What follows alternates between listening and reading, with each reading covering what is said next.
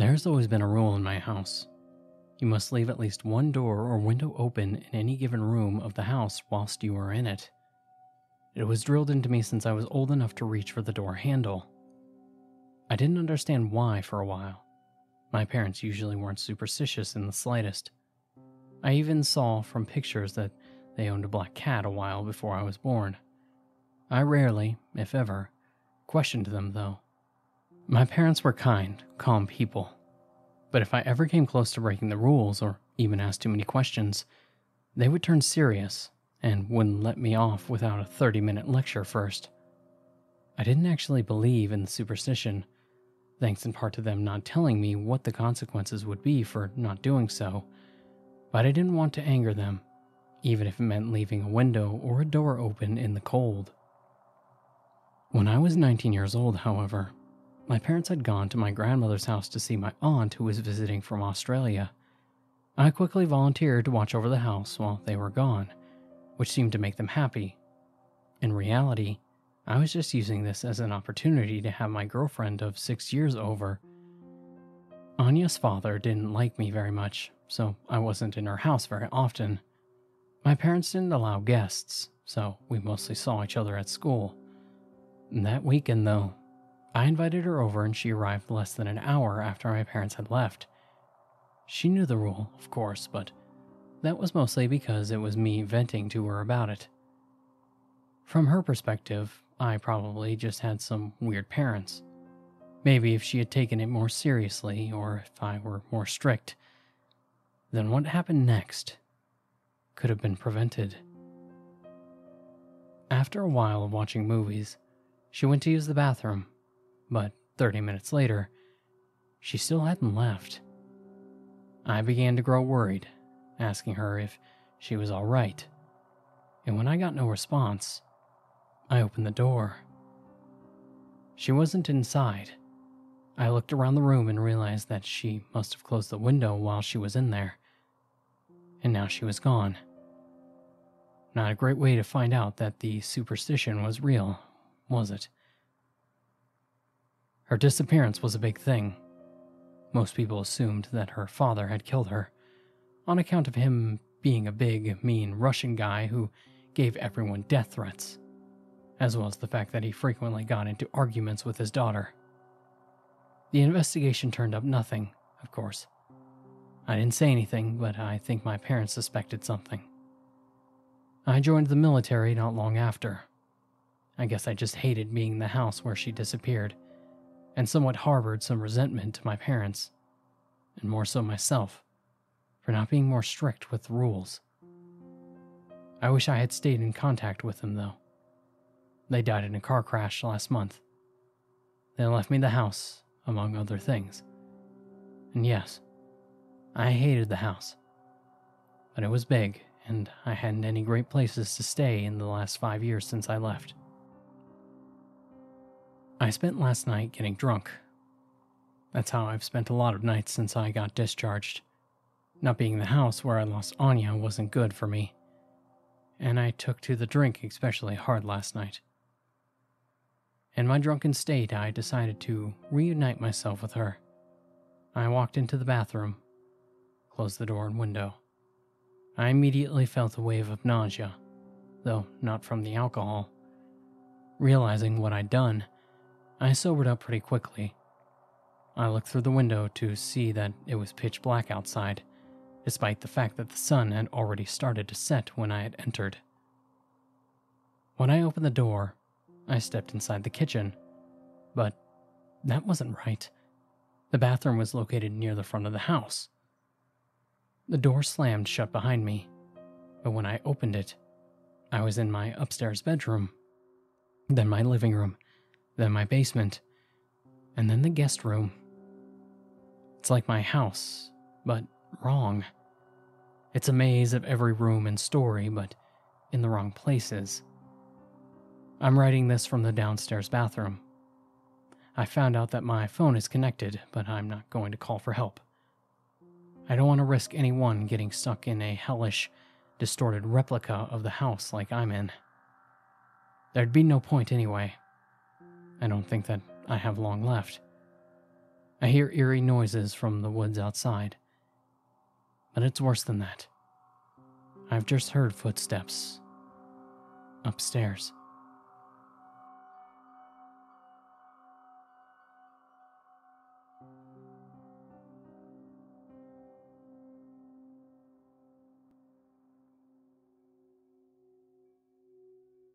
Hey Emma, it looks like this project is going to run late, so you'll need to pick up Josie from day camp.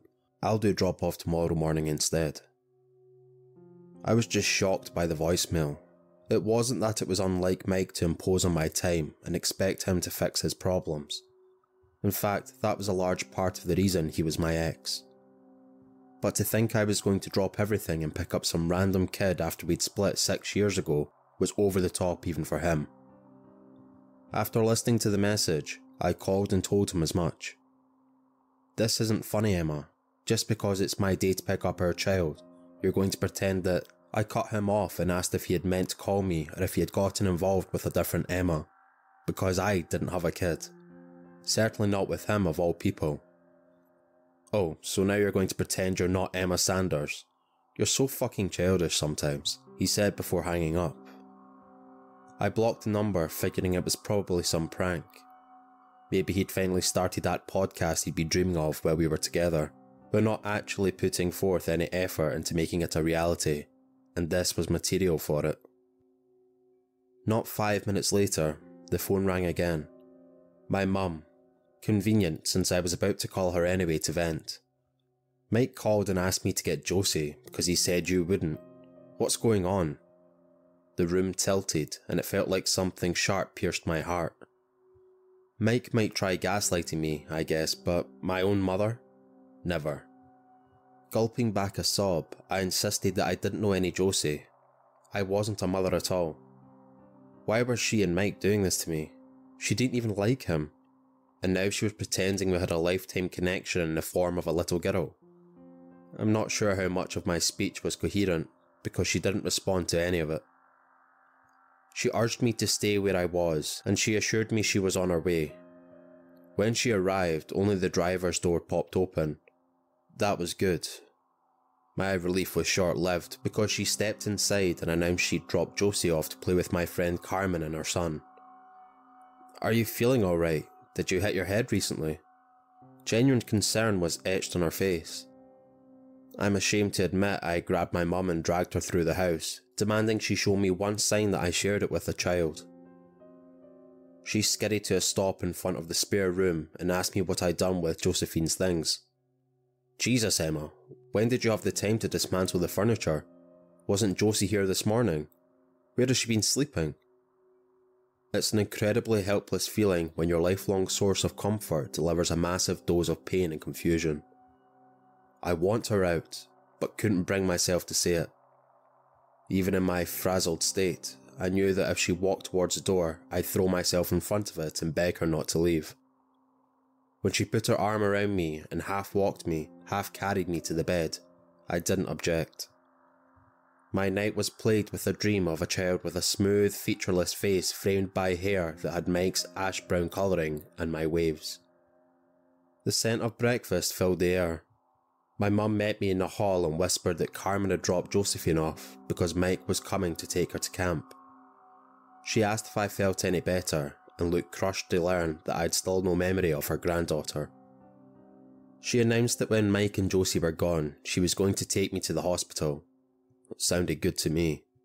At least one of us needed to be evaluated, and I was going to ask her to see the records of this supposed birth. Part of me wanted to hide in my room, but I needed to see this child. Don't say anything to upset her, please.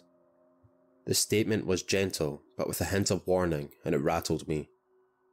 I was used to being the recipient of that protective streak, not being treated like a potential source of harm. I brushed past my mum and glanced around. Kitchen empty. Living room was the same. I winced at my mum's bony elbow jabbed me in the ribs. Say something, she hissed. Your daughter said good morning. I'd briefly entertained the possibility that it was afflicted by some kind of amnesia, but my eyesight and hearing were just fine. Nobody said anything. There was nobody else here to say anything. There were 2 plates of pancakes on the table. How did Mum explain that? Josie doesn't like pancakes, Em, she patiently explained. She had a banana. I was unravelling. My head felt like it was on fire. Oh, and where's the peel? Let me guess, it's in the garbage, just like her bed and mattress and all her fictional toys. Yes, I threw the peel away. I didn't know you'd need evidence of your child eating. My mum had entered the kitchen, kneeling down and circling her arms loosely in front of her, cradling an invisible body. I couldn't help it. I went over and waved my hand through the empty space. Horrified, my mum acted like she was hefting something up into her arms and rushed from the room. I felt suffocated, and the only thing on my mind was getting out of there. I went back to my room and got dressed and then got my keys. I could see my mum standing in the backyard, pacing and talking on the phone as I backed out of the driveway and sped down the road. The trip ended at a hotel in the next town. The constant ringing, my phone sawed away at my remaining shred of sanity. I tried to find something fun on TV for a distraction, but that failed, because the only free channels were news stations, and they were all talking about some man who'd been found pulverised in his pool. I called the police and get a wellness check for my mother, but when I told them my name, I was told something that nearly made me pass out. Miss Sanders, I'm glad you called. Please just come down to the station and talk. We know it was a terrible accident. We know you didn't see her. We just want to make sure you're safe and that you don't do anything to compound this terrible tragedy. Apparently, when I left the house earlier, I backed out over Josie.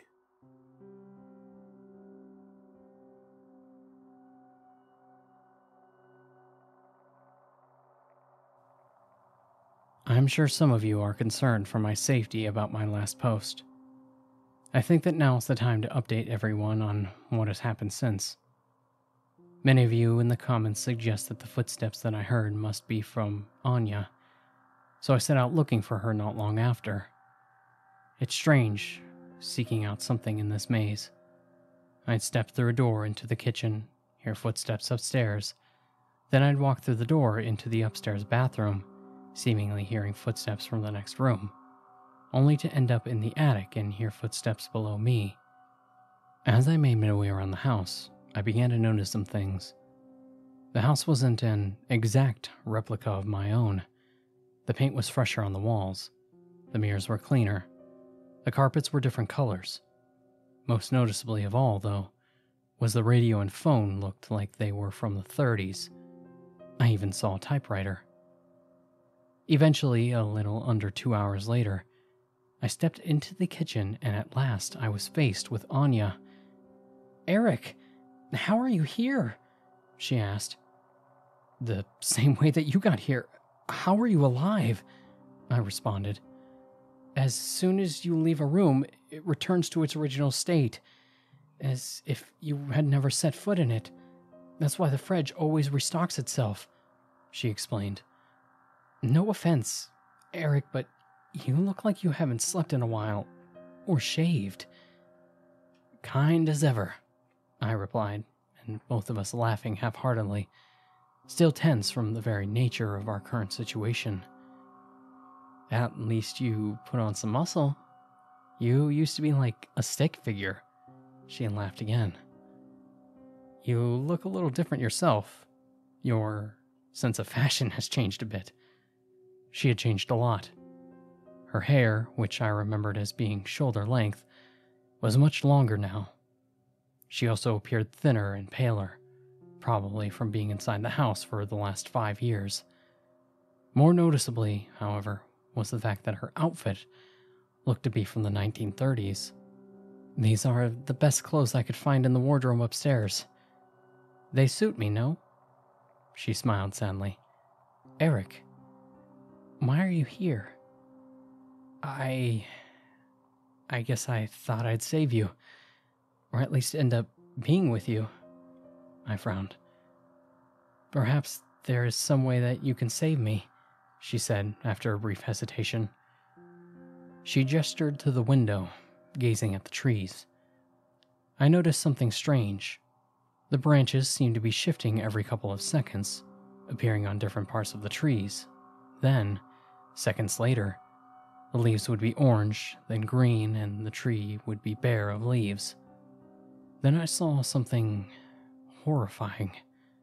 A seemingly regular deer walked by the house, but after a couple of seconds, its antlers and legs were in the wrong place, then its eyes, then its entire head, all appearing on different parts of the body every few seconds, and the poor animal cried in agony.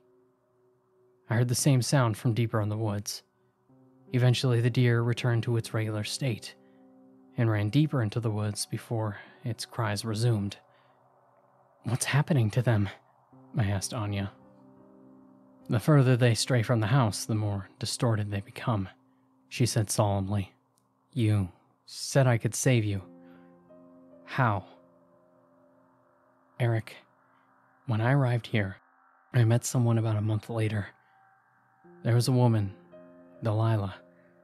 She claimed to be a witch. I was skeptical, obviously, but seconds prior I had seen a deer with its hind legs protruding from its neck, so I figured I'd let her finish speaking. Were you close with Caroline, your grandmother, on your father's side?" she asked me. "She vanished when I was 5. Her mind had been going for some time at that point, but my parents always said that I was her favorite. Why?" "Delilah told me that when your grandmother's mind was going, she visited her, requesting her services. Caroline wanted to go back to her childhood." Anya proceeded to recite the story.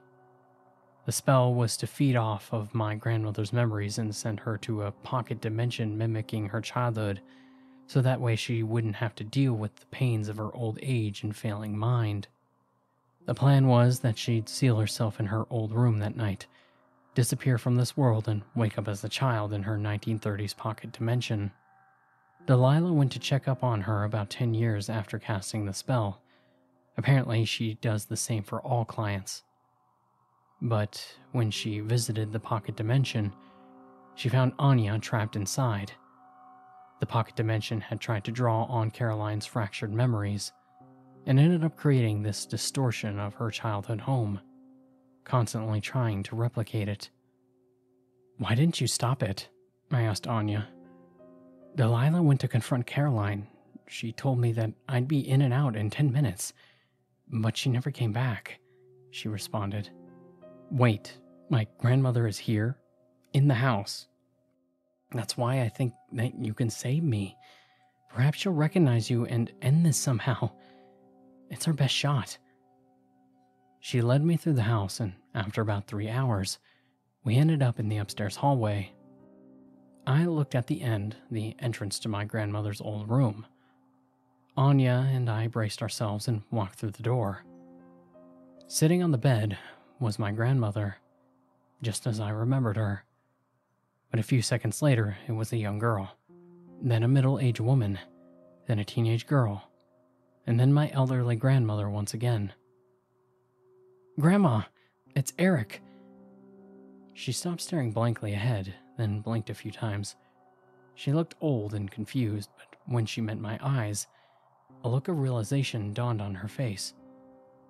"Oh, Eric, you've gotten so big." "Grandma, you need to stop this, please." She looked much more awake than before. "I can't wait to go back. I'm close. If I can just get this right, I can go back to when it was easier." "I know, Grandma, but you've been sitting here, trying to recite this for 18 years in the real world." 18? "Please, Grandma, just let it go. Let us go. You can rest." There were tears in her eyes. Then she slammed them shut, and I was faced with a skeleton lying down on the bed. Anya and I looked around to see that we were back in the real house, the real world. We had hugged each other excitedly, but she was crying. I buried Grandma Caroline in the backyard, outside the house. I think she would have liked that. The house isn't cursed anymore, thankfully. Anya is understandably baffled as to how many things have changed in the last 5 years, but she has developed an interest for some really old-timey fashion. I think it might take her a while to adjust. I'm glad I was given an opportunity to save Anya and give my grandmother some peace. Even still, though, I hope I wasn't left anything else cursed in my inheritance.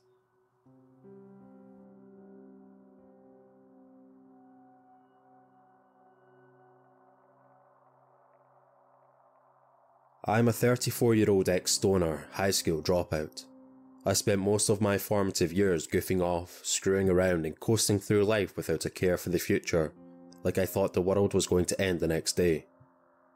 When it became apparent that this wasn't going to happen, when I finally matured somewhat and started taking things more seriously, it was already too late, and I was woefully unprepared for facing life in the real world. My parents finally got fed up with my shenanigans and kicked me out at 26, giving me £1,000 in cash to get started and leaving me to fend for myself. I can't say I blame them. Who wants to spend the rest of their life supporting a freeloading slacker without any direction in life?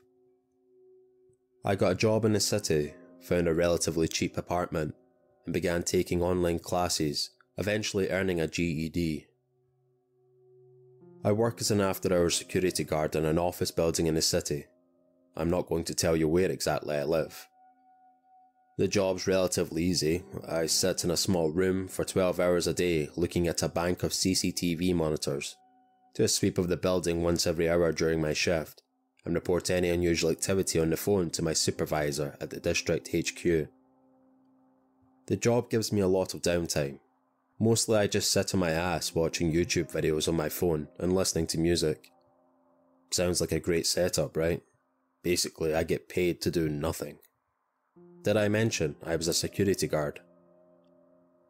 The trade-off is I get paid shit, and it's not like there's a lot of room for career advancement in my line of work. Plus, living in the city isn't cheap. Between rent, utilities, groceries and bus fare, I usually have about £20 in disposable income at the end of the month. So when the old piece of shit RCA box TV I brought to my apartment from my home finally went toes up, it's not like I could afford to buy a new one. I decided to go to the local Goodwill and see what they had to offer. Goodwill's a crazy place, and you never know what you'll find there, what deals you might score. My luck was in that day, and I immediately found a nearly brand new Samsung 7 Series Ultra HD flat screen with a 43-inch screen. Normally it would cost over £300, but I was able to get it for only £60, which was still a bit more than I felt comfortable spending. I took my new purchase home and set it up, marvelling at the crystal clear high-definition picture. It was easily the best £60 I had ever spent. It didn't take me long to realise that there was something odd about my new TV though. That night, my night off, I watched a new episode of a current hit network series. I didn't think much of it at the time, but the next morning, when I was on Facebook discussing the episode with a few friends I had made there, they had no idea what I was talking about when I described the plot. They told me last night's episode had been nothing like what I described. They told me I was nuts and suggested that maybe I'd been watching a different show by mistake. We argued about it for a while, then I signed out. I didn't really know or care about these people. I figured they were probably trolling me or some kind of joke. Except that's when I went to Wikipedia and read the synopsis for the episode in question. I was surprised to see they were right. Last night's episode had been the one they had claimed to have seen, not the one I distinctively remembered seeing myself. I tried to explain it to myself by reasoning that maybe what I had seen had been a rerun of the show I hadn't seen before. Maybe I had been on the wrong channel or had fallen asleep without realising it and dreamt the entire thing. I even thought that perhaps it had been a DVR the previous owners had left in the TV's programming or something. I shrugged it off and had pretty much forgotten about the entire incident by the time I had to leave for work. I worked my shift and got off at 4 AM. The next morning I took the bus home and went straight to bed. Late the next morning, while eating breakfast of cold Pop-Tarts and some reheated leftover coffee from the previous morning, Yeah, I admit I'm a bit of a slob, but hey, I'm 30-something bachelor, give me a break. I flipped on my new TV and watched the news. The female newscaster had a solemn expression. Tragedy this morning downtown when the number C subway train derailed at 8:42 AM, leaving a dozen people dead and 20 more critically injured. I changed the channel, not wanting to hear that depressing bullshit. I channel surfed for about an hour, not really paying much attention to what I was seeing. There wasn't much interesting on, so I turned on Netflix and watched The Big Lebowski, one of my all-time favourites. I followed the less than spectacular adventure of the dudes, Walter and Donnie, for the next couple of hours, and by then it was close to noon, so I turned off the TV and went and got some lunch and done some shopping before I had to leave for work later that afternoon. Later that day, at work, I was down in the parking garage on my break, having a cigarette and shooting the shit with the garage attendant, a heavy-set, grey-haired old guy named Carl, who I had kind of made buddies with. In passing, I mentioned the subway accident earlier that morning, and he gave me a puzzled look. He said he hadn't heard anything about any subway derailment that day. He asked me which train had derailed, and I told him it had been the number C at 8:42 that morning. "You're crazy," he replied with a snort. "I took the train to work this morning at 8:30 and everything was just fine." I took out my phone to prove it to him and looked up the morning's news, but couldn't find no mention of any subway derailment in the city. I got home early the next morning, feeling deeply troubled by what had happened. First I had seen an episode of a TV show no one else claimed had aired. Then I had heard a news broadcast about a subway accident that had apparently never happened. What the fuck was going on? Was I seeing things, or had I imagined it all? Maybe I wasn't getting enough sleep or something. Or maybe there was some kind of glitch in that TV. Maybe it was showing me old programming or something, and that subway derailment had actually happened in the past. I had some trouble getting to sleep that morning, feeling distinctly unsettled by what was going on. Nothing unusual happened for the next 5 days, mostly because I mainly watched movies on an old syndicated show on Netflix instead of current programming. I followed my usual weekly routine and had pretty much forgotten about the bizarre events of earlier that week.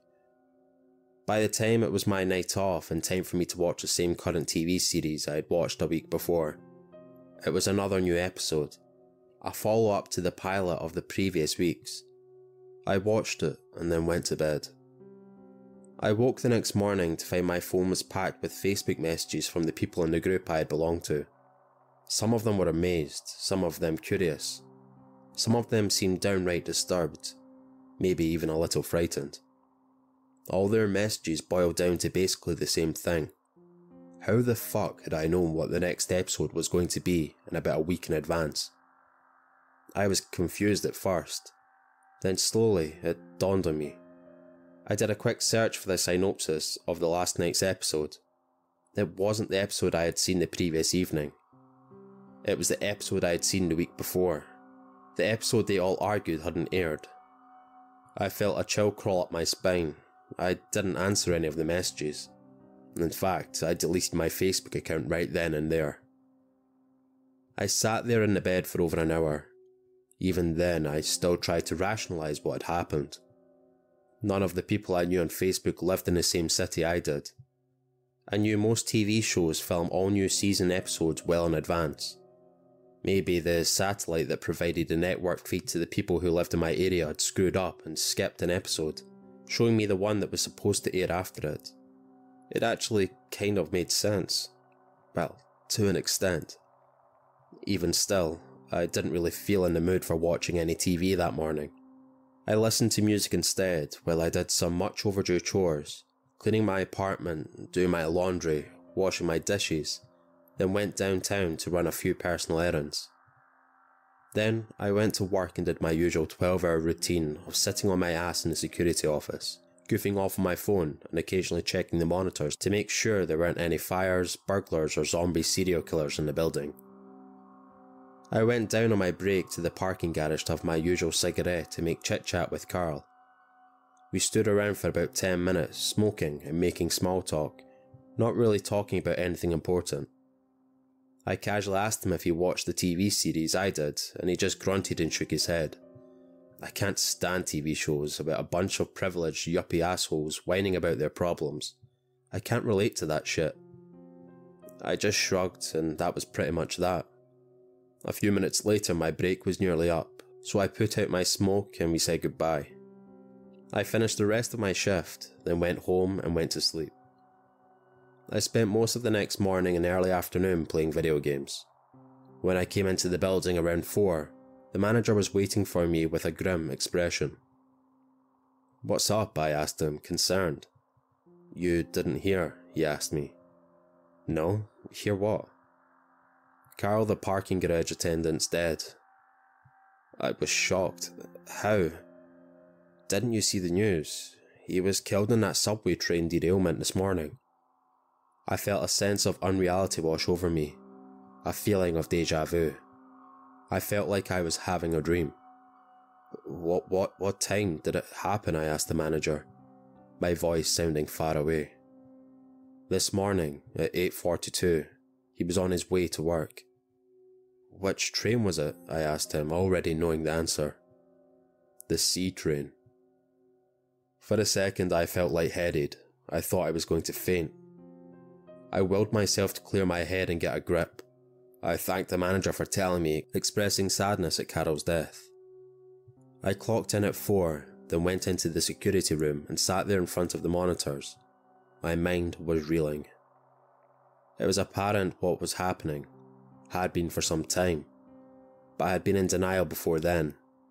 But now, in the front of Carol's death, I had to acknowledge the truth of it myself.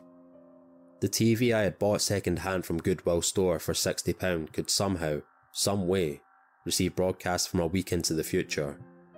Could, in effect, predict the future. I didn't know how, I didn't know why, and frankly, I didn't care. I sat there dwelling on this, considering the ramifications of it all. I felt a kernel of wild excitement building up within me as I thought of the possibilities. I had to force it down and keep myself in check. I could tell everything that was going to happen a week before it actually did. Sports scores, the weather, politics, natural disasters, crime, accidents. The list went on and on. I felt a sense of guilt in there as well, as I had had the chance to prevent Carol's death, but hadn't acted on it while I had the opportunity. But told myself that even if I had accepted what was going on before the subway accident and tried to warn him, he wouldn't have believed me anyway. I thought of the good I could do with my newfound power to foresee future events. I could prevent crime, save lives. I could learn the outcome of the next presidential election a week before anyone else did. I could even... A wild idea suddenly occurred to me, and I bolted upright, galvanised with excitement at the tempting plausibility of it. The Powerball lottery drawing was tonight at 11. The jackpot was currently at over 500 million. I debated it briefly in my mind, the morality and the ethics of it. Then said fuck it to morality and ethics. I called my supervisor and told him in no uncertain terms where he could insert my job, then left the office building for the last time, feeling giddy and almost whimsical. I took the bus back home, knowing that I wouldn't have to rely on shitty public transportation for much longer. In a couple more weeks, I would be driving myself around in a new Rolls Royce. I raced up to my apartment and turned on my miraculous new TV, waiting anxiously with a pad and pen as the hours passed and 11 o'clock slowly crept around. I watched eagerly as the little plastic balls bounced around in their machine, jotting each of the lucky 6 on my pad as they rolled down the chute one by one into the clear glass tube. I stared in awe at the 6 numbers I had written down. In a week I was going to be 500 million richer. I had finally discovered a way to rig the lottery that not only worked but was perfectly legal. No one would ever know. I was rich, could finally start living the life I had always dreamed of. On TV, there was a sudden interruption. A special news report. A grim-faced newscaster sat at the anchored desk. He spoke solemnly, trying to remain composed on air, but his voice broke with an edge of panic several times as he spoke. This is a special Channel 13 news report. The White House has just released a statement. At approximately 9:27 Eastern Standard Time this morning, NASA detected an asteroid with 100-mile diameter on a direct collision course with Earth. Scientists predict it will enter our atmosphere within the next week and impact with a velocity of 60 miles a second, causing worldwide extinction, and there's nothing that can be done about it. The end of the world is upon us. I stared at the TV in shock. This couldn't really be happening. I changed the channels rapidly. It was the same in all other networks. One newscaster said that rioting and looting was already breaking out in all major cities as a panic took hold on the streets. They then cut to the Pope at the Vatican leading the world in prayer, speaking in Italian with an interpreter translating into English. "O our God, we are heartily sorry for offending thee." I turned off the TV, feeling numb.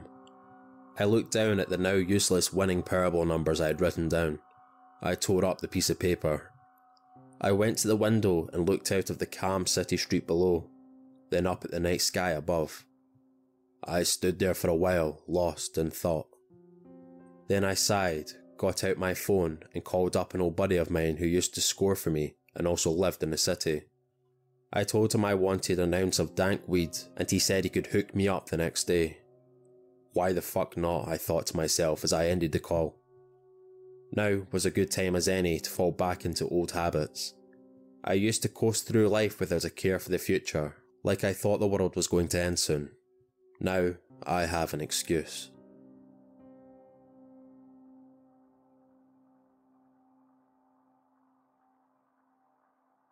In my last post, I was certain that the curse on my house had been lifted. I think I might have jumped the gun on that. This morning, when I went downstairs, I couldn't find the computer that I bought last week. I thought that maybe a burglary had happened while I was away in the pocket dimension. I mean, it wouldn't exactly be difficult, considering that the windows and doors are usually left open. The television was still there, sure, but it probably wouldn't be a burglar's main priority. I mean, the thing is nearly 20 years old, but looking beside it, I saw my old PlayStation 3. But I had sold that years ago, around 2015, I think. I walked to the kitchen. I saw the old radio that my mother had thrown out a decade ago. On the counter, I found the keys to the car that my father had sold a year before I moved out. Something was very wrong. I was suspicious at that point. I returned to the kitchen, emptied the contents of the fridge onto the floor, then left the room. When I opened the door again, the floor was clean, and the fridge was full again. It had returned to its original state, as I had remembered it. It was then that I put the pieces together. When my grandmother died, her pocket dimension didn't go away. We didn't even leave it. The spell is now drawing on my childhood memories instead of my grandmother's. The reason her house and more so the world outside it were so distorted is due to her failing memory. My memories of my childhood house are intact, sure, even some parts of the surrounding forest that I used to play in, so that's why the house isn't constantly shifting and changing like last time. But the spell that caused this whole thing concentrates on memories of the home. The further away from the home, the more distorted the world of the pocket dimension becomes. And 15 minutes before, Anya said that she was driving to town to buy some groceries. I rushed to my father's car and sped down the road. After a few minutes of driving, I began to hear the eerie noises from the woods that I had heard once upon entering the pocket dimension, which I now knew were the cries of the distorted animals deep in the forest. Not long after, the trees began to distort, changing shape, height, and color in moments. Finally, after 10 minutes of driving, I saw it. In the distance, my mother's car, which Anya had taken, was being distorted. I stepped out of my car and heard it. Anya was screaming. She was trapped inside the vehicle, and she was being distorted along inside. I wanted to run over and pull her out of the vehicle, but I knew if I stayed any further, I'd become distorted too. With tears in my eyes, I drove back to the replica of my home and wrote this. There's not much battery left in my phone, and when it dies, so does my connection to the world outside this nightmare. When my grandmother died, this spell, this curse, began drawing on my memories because I was closest person inside the pocket dimension. I think that if I die, I will transfer to Anya and feed off of her memories instead. She will still be stuck in this hellhole, but from her screams, I'm certain that anything is better than the distortion she suffers now. It's the only solution I think of, considering Delilah, the one who cast the spell in the first place, either got herself killed or gave up trying to end it. That is why this will be my final update. Goodbye.